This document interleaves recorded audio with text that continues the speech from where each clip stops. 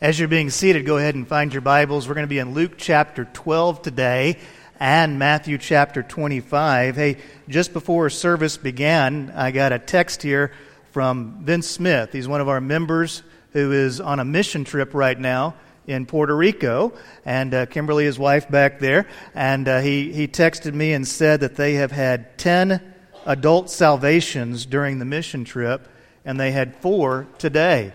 In Puerto Rico there. And so I got this wild idea, and that is maybe we could send just a little video message to encourage that mission team as they are in Puerto Rico. Okay? So whenever I say we're rejoicing at those that have come to know the Lord, you guys really rejoice. Okay? So here we go. Y'all ready? All right. We're going to do a little video message. Everybody ready? Smile. Sit up straight. Wake up. Here we go. Hey, Vince and all the mission team that is in Puerto Rico, we are just rejoicing during our worship services at the fact that there are 10 new believers and 4 today that have come to the Lord. And so we just want to say amen, and we rejoice, don't we, church?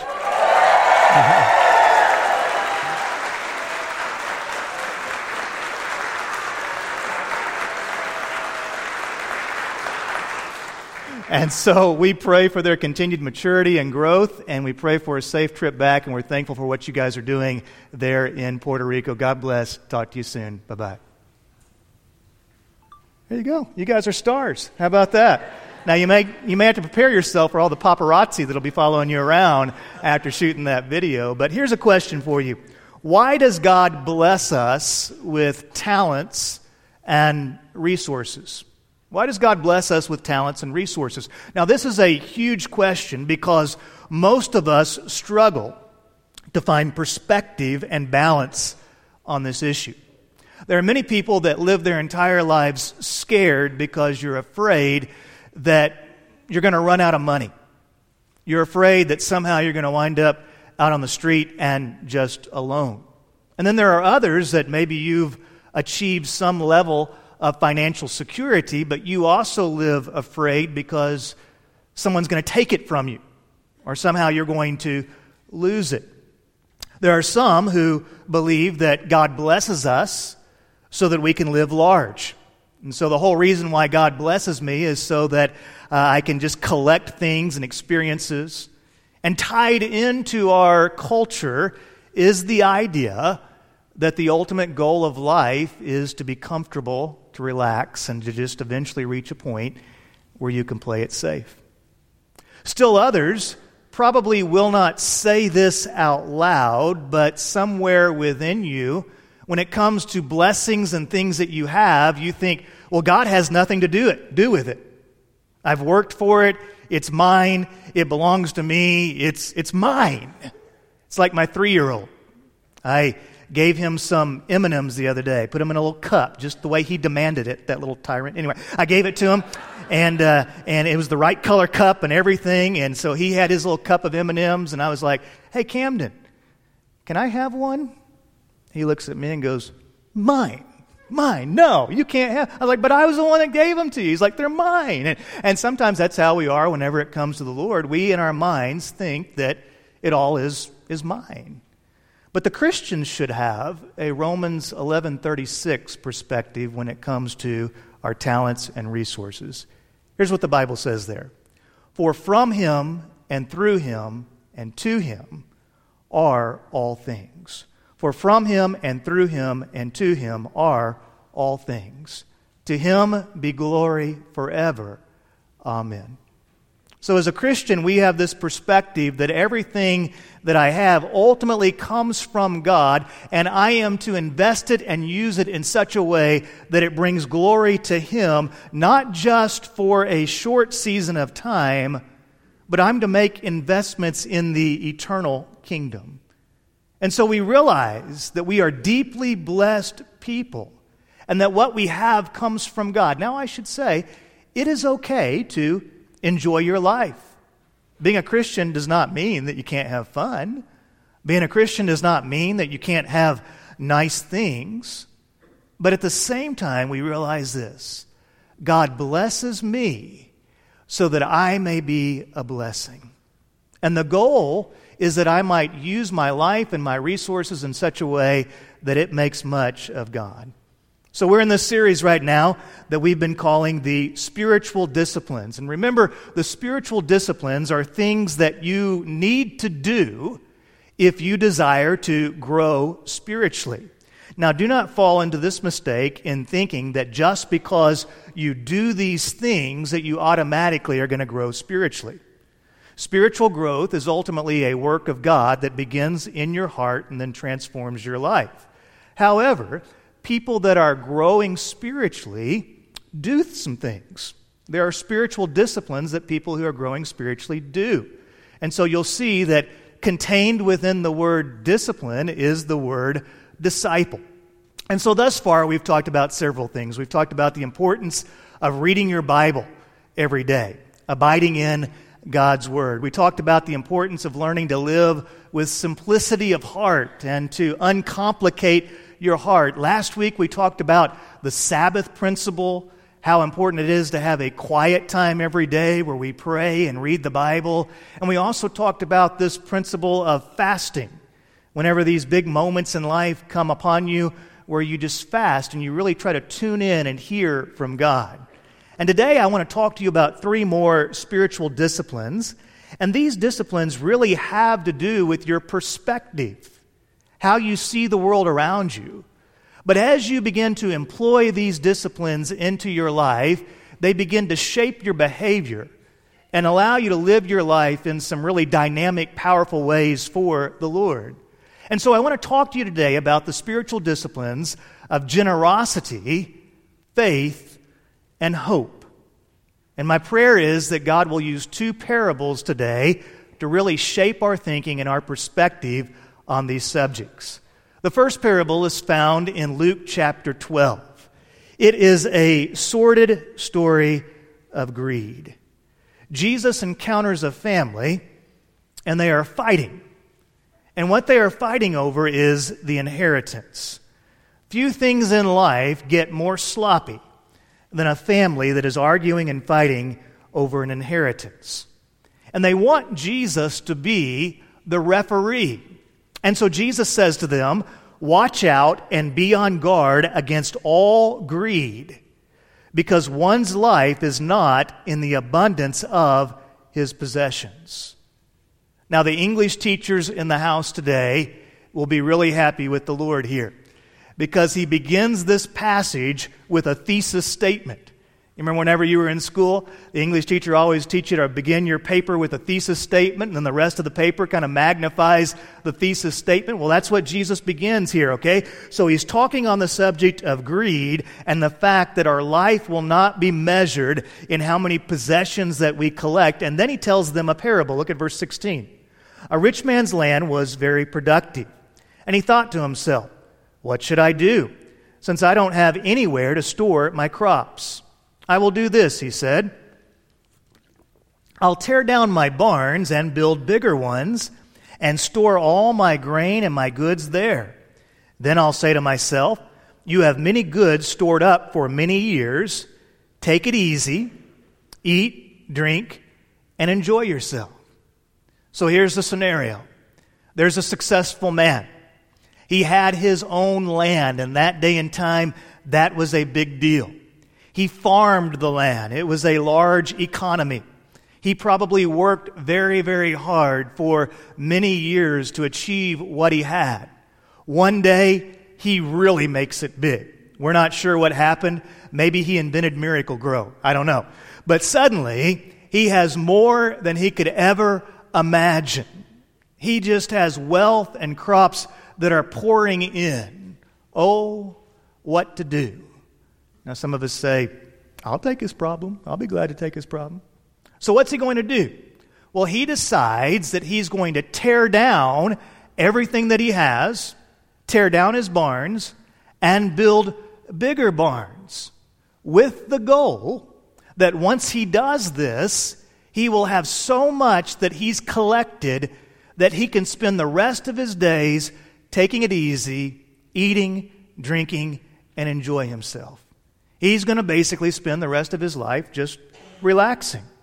Verse 20, "But God said to him, 'You fool, this very night your life is demanded of you, And the things you have prepared, whose will they be? That's how it is with the one who stores up treasure for himself and is not rich towards God.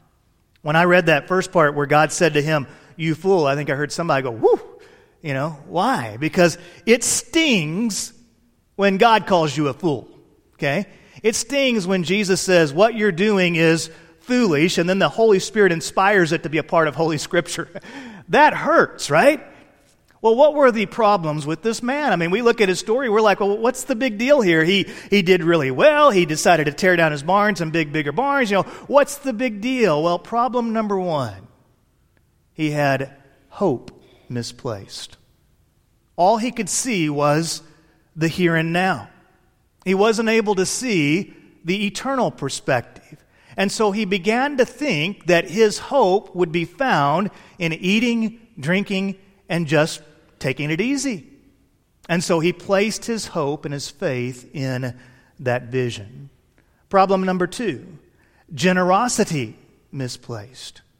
Rather than taking what he had and using it in such a way that it could make a difference in the world around him and a difference in the eternal kingdom, instead he hoarded what he had and he desired to be rich towards himself. Problem number three, faith misplaced. He had been blessed, but he was void of faith. There was no risk. There was no investment. All there was a desire to protect what he had. A misplaced perspective leads to a misplaced life. Now, part of me feels bad for the guy. He had worked so hard. He had so many plans.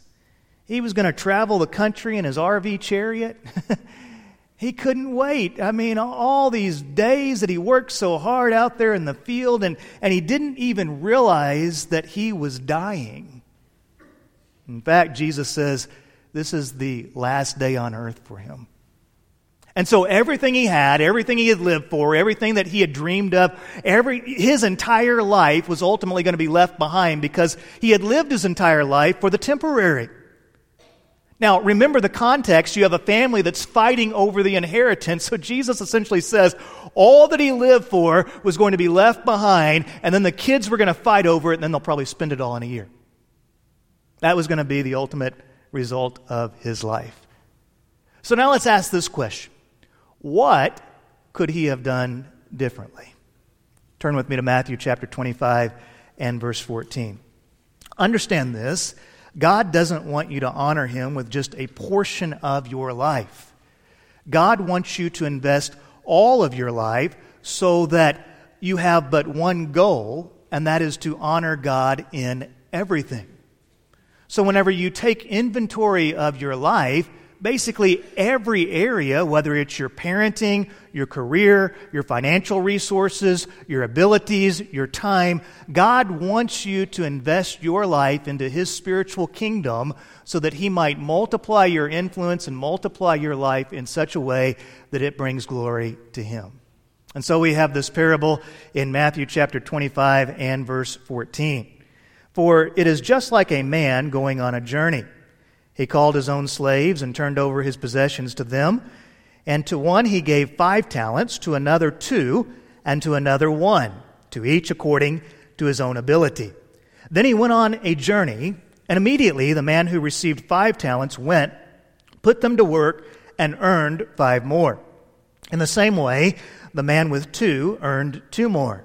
But the man who had received 1 talent went off, dug a hole in the ground, and hid his master's money. Now, I love this parable. If you've sat under my preaching for very long, you know that I reference it quite often because this was a parable that, particularly about 12 years ago, God really buried deep within my heart. It's one of those parables that I try not to get too far away from because there's so much spiritual meat within it. In the parable, you have a wealthy man. He's going on a journey, and so he takes his financial estate, he takes his estate, and he divides up the responsibilities. So the first guy comes in, and he meets with the master.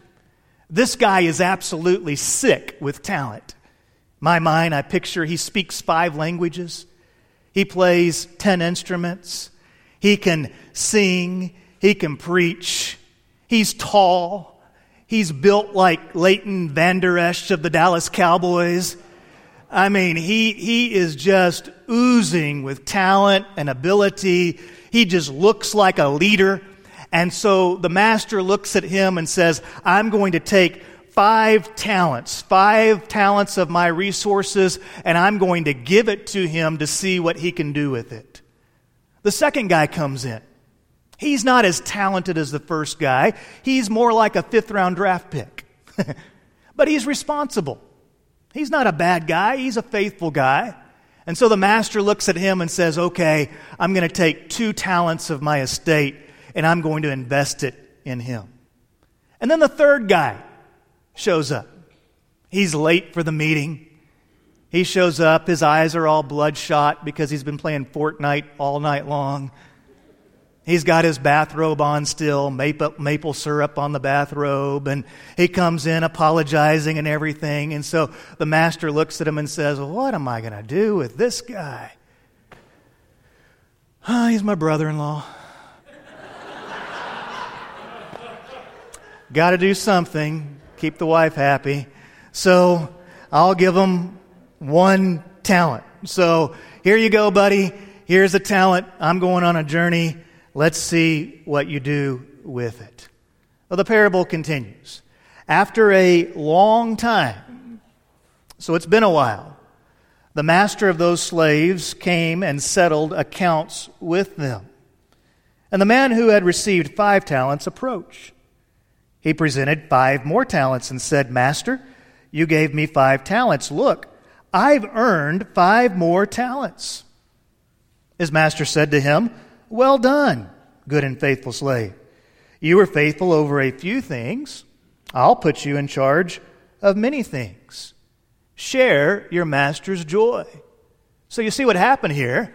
This man took what was given to him, invested it in a way that God multiplied it. When the master came back, he presented that to the master, and now the master is willing to give him even more blessing.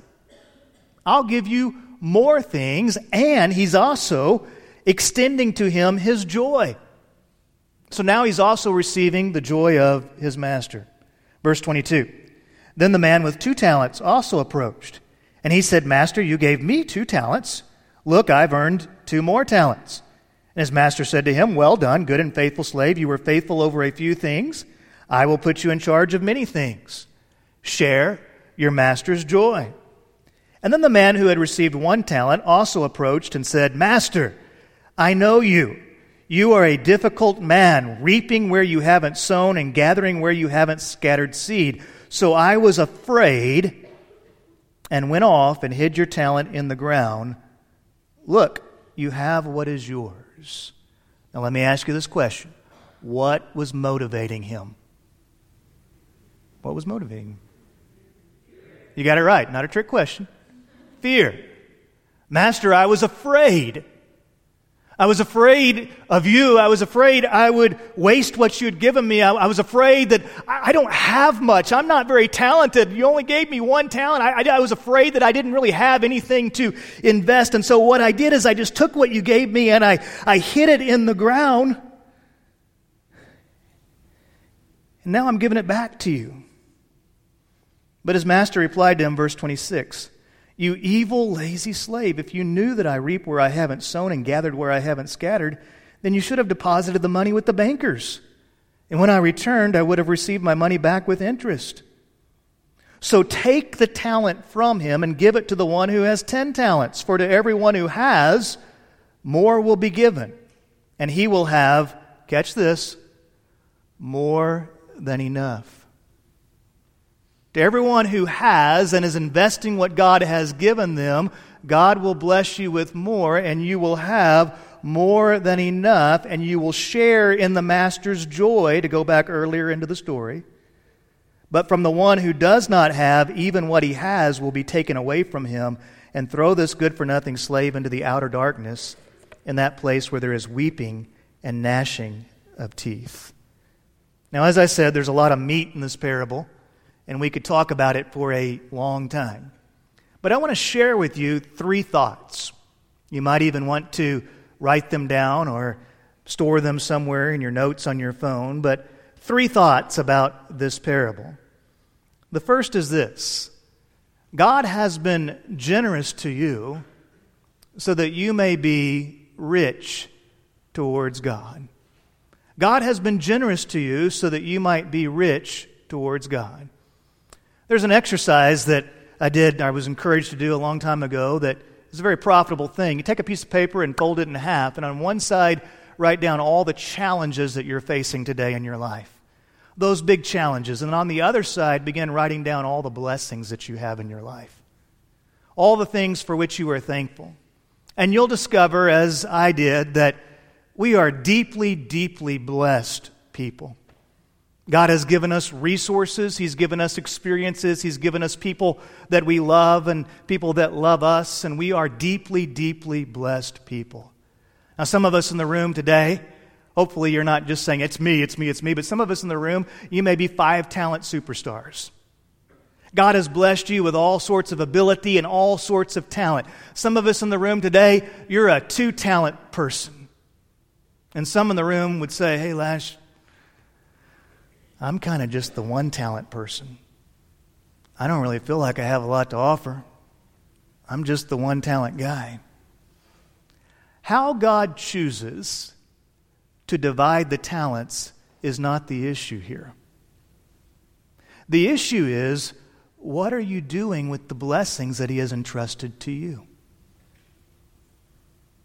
What are you doing, whether you have much or whether you have little? What are you doing with your finances to honor God? What are you doing with your talents to honor God? What are you doing with your time, with your experiences to honor God? Don't be envious of other people's lives. Envy is your enemy. Faith is your friend. Take the life God has blessed you with and invest it in His kingdom. And when you take the life that God has given you and you start investing that life in the kingdom of God, you'll be amazed at how God can multiply your life beyond anything that you ever envisioned. And then as God begins multiplying your life and your influence, and you begin making a significant significant impact in the kingdom of God, because you're living your life in a way that's rich towards God, you'll begin experiencing the Master's joy. And you'll begin discovering that there is great delight and joy in the things that honor God. When we talk about 10 people being saved on a Puerto Rico mission trip, your heart will just swell with joy because your heart is invested in the kingdom of God. When we talk about a family from Vietnam that was baptized in our services last week, your heart will just explode with joy because your heart is invested in the things of the Lord. Whenever you open the Word of God and you see the truth of Scripture and it jumps off the pages and just lands in your heart, you will receive it as one that is starving, receiving nourishment. Why? Because your life has been invested in the kingdom of God. And when your life is invested in the kingdom of God, you enjoy the blessings of the Master. And He extends to you His perspective and His kingdom. And you begin discovering that the great joys of life are often found in areas that we never see them. The great joys of life are found in places that we didn't plan, we didn't think about, but God brings to us. Now there's a second truth here. Faith is not about collecting blessings, but investing blessings into God's eternal economy. Life is not about hoarding things. The goal of life is not simply to play it safe, and life's not even always fair. God calls us to live our life with faith, and faith demands of us risk. It demands that we let go and we trust God. and that God is going to take us to places and put us in opportune situations that we may not even have control over. But faith demands of us risk. Faith requires that you and I invest the totality of our talents, all 5, all 2, all 1, the totality of our talents, and then to trust God to take care of us, to lead us, to multiply those talents, and to use our life for His glory. Statement 3. Placing your hope in temporary things is foolish living, but hope invested in eternal things is a life well lived. There's such a thing as hope. It's one of the foundational thoughts of Scripture. And that hope is grounded in the truth of eternity. When the only hope that you possess is temporary, then you will spend your life investing in temporary hope. And the travesty of that life is that everything that you live for and everything that you collect will ultimately be gone one day. And it perhaps will even be squandered by those that you leave it to. But when you have eternal hope and you begin making investments in those things that last forever, then you have a life that never ends. You have a life that continues to have legacy long after you are gone, because your life touches eternity. What a travesty it would be to bury the opportunity that God has entrusted to you beneath rocks of greed, selfishness, and pride. And to the man who built bigger barns in order that he might just eat, drink, and be merry, God said the harsh words, "You fool." That's not what life is all about. To the man who took what God gave him and buried it, the man who polished the monument of fear while faith rotted inside, God says, take that life void of faith, void of risk, void of vision, and throw it into the darkness. Because I demand of my followers that you follow me in faith and that you trust me. But to the person who took what God had entrusted to him, whether large or small, but you took that blessing and you invested it in the kingdom of God. You said, Lord, here's my life. Use it. Multiply it. Make much of it. Use it in a way that lasts forever. To that person, when the master returned, the Lord said, well done. Well done. You did good. You were faithful. You say, Lash, what does God want from me? He wants you. Faith is the act of giving yourself to God totally. He wants you.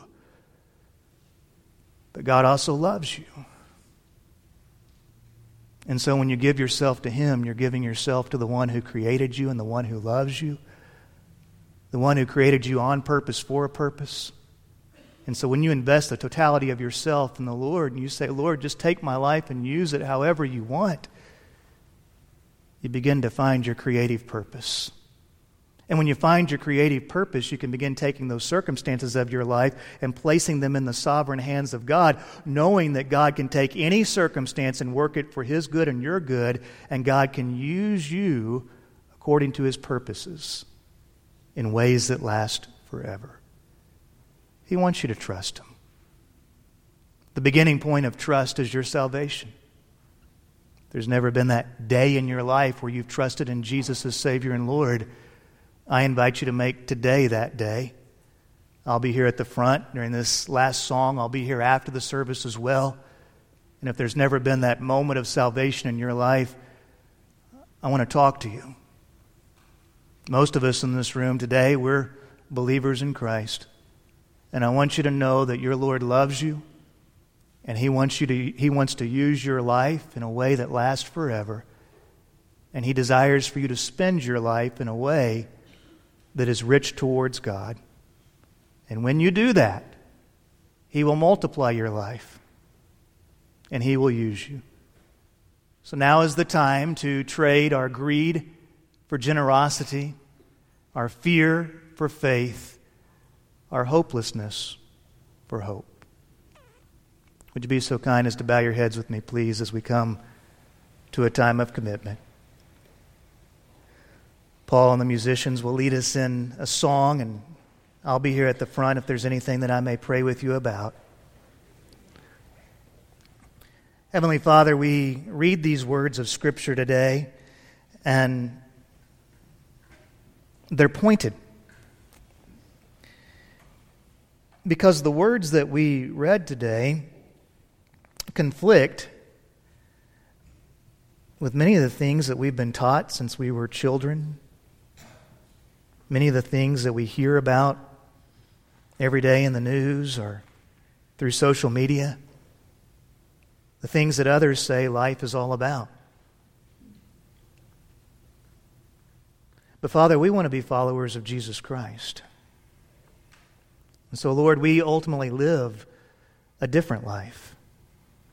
And I pray that you might open our hearts and help us to realize that you desire from us that we would invest the totality of our lives in your kingdom.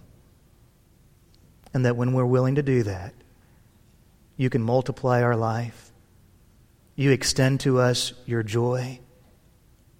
And you use us in ways that go beyond anything we can imagine. Lord, help us not to be envious of other people's lives and blessings. Whether we have 5, 2, or 1 talent, help us to invest that in the kingdom, to be rich towards God. And Lord, may we have the great, great joy of seeing you multiply it, of seeing eternity touched and people's lives changed. It's in Jesus' name we pray. In Jesus' name we worship. Amen.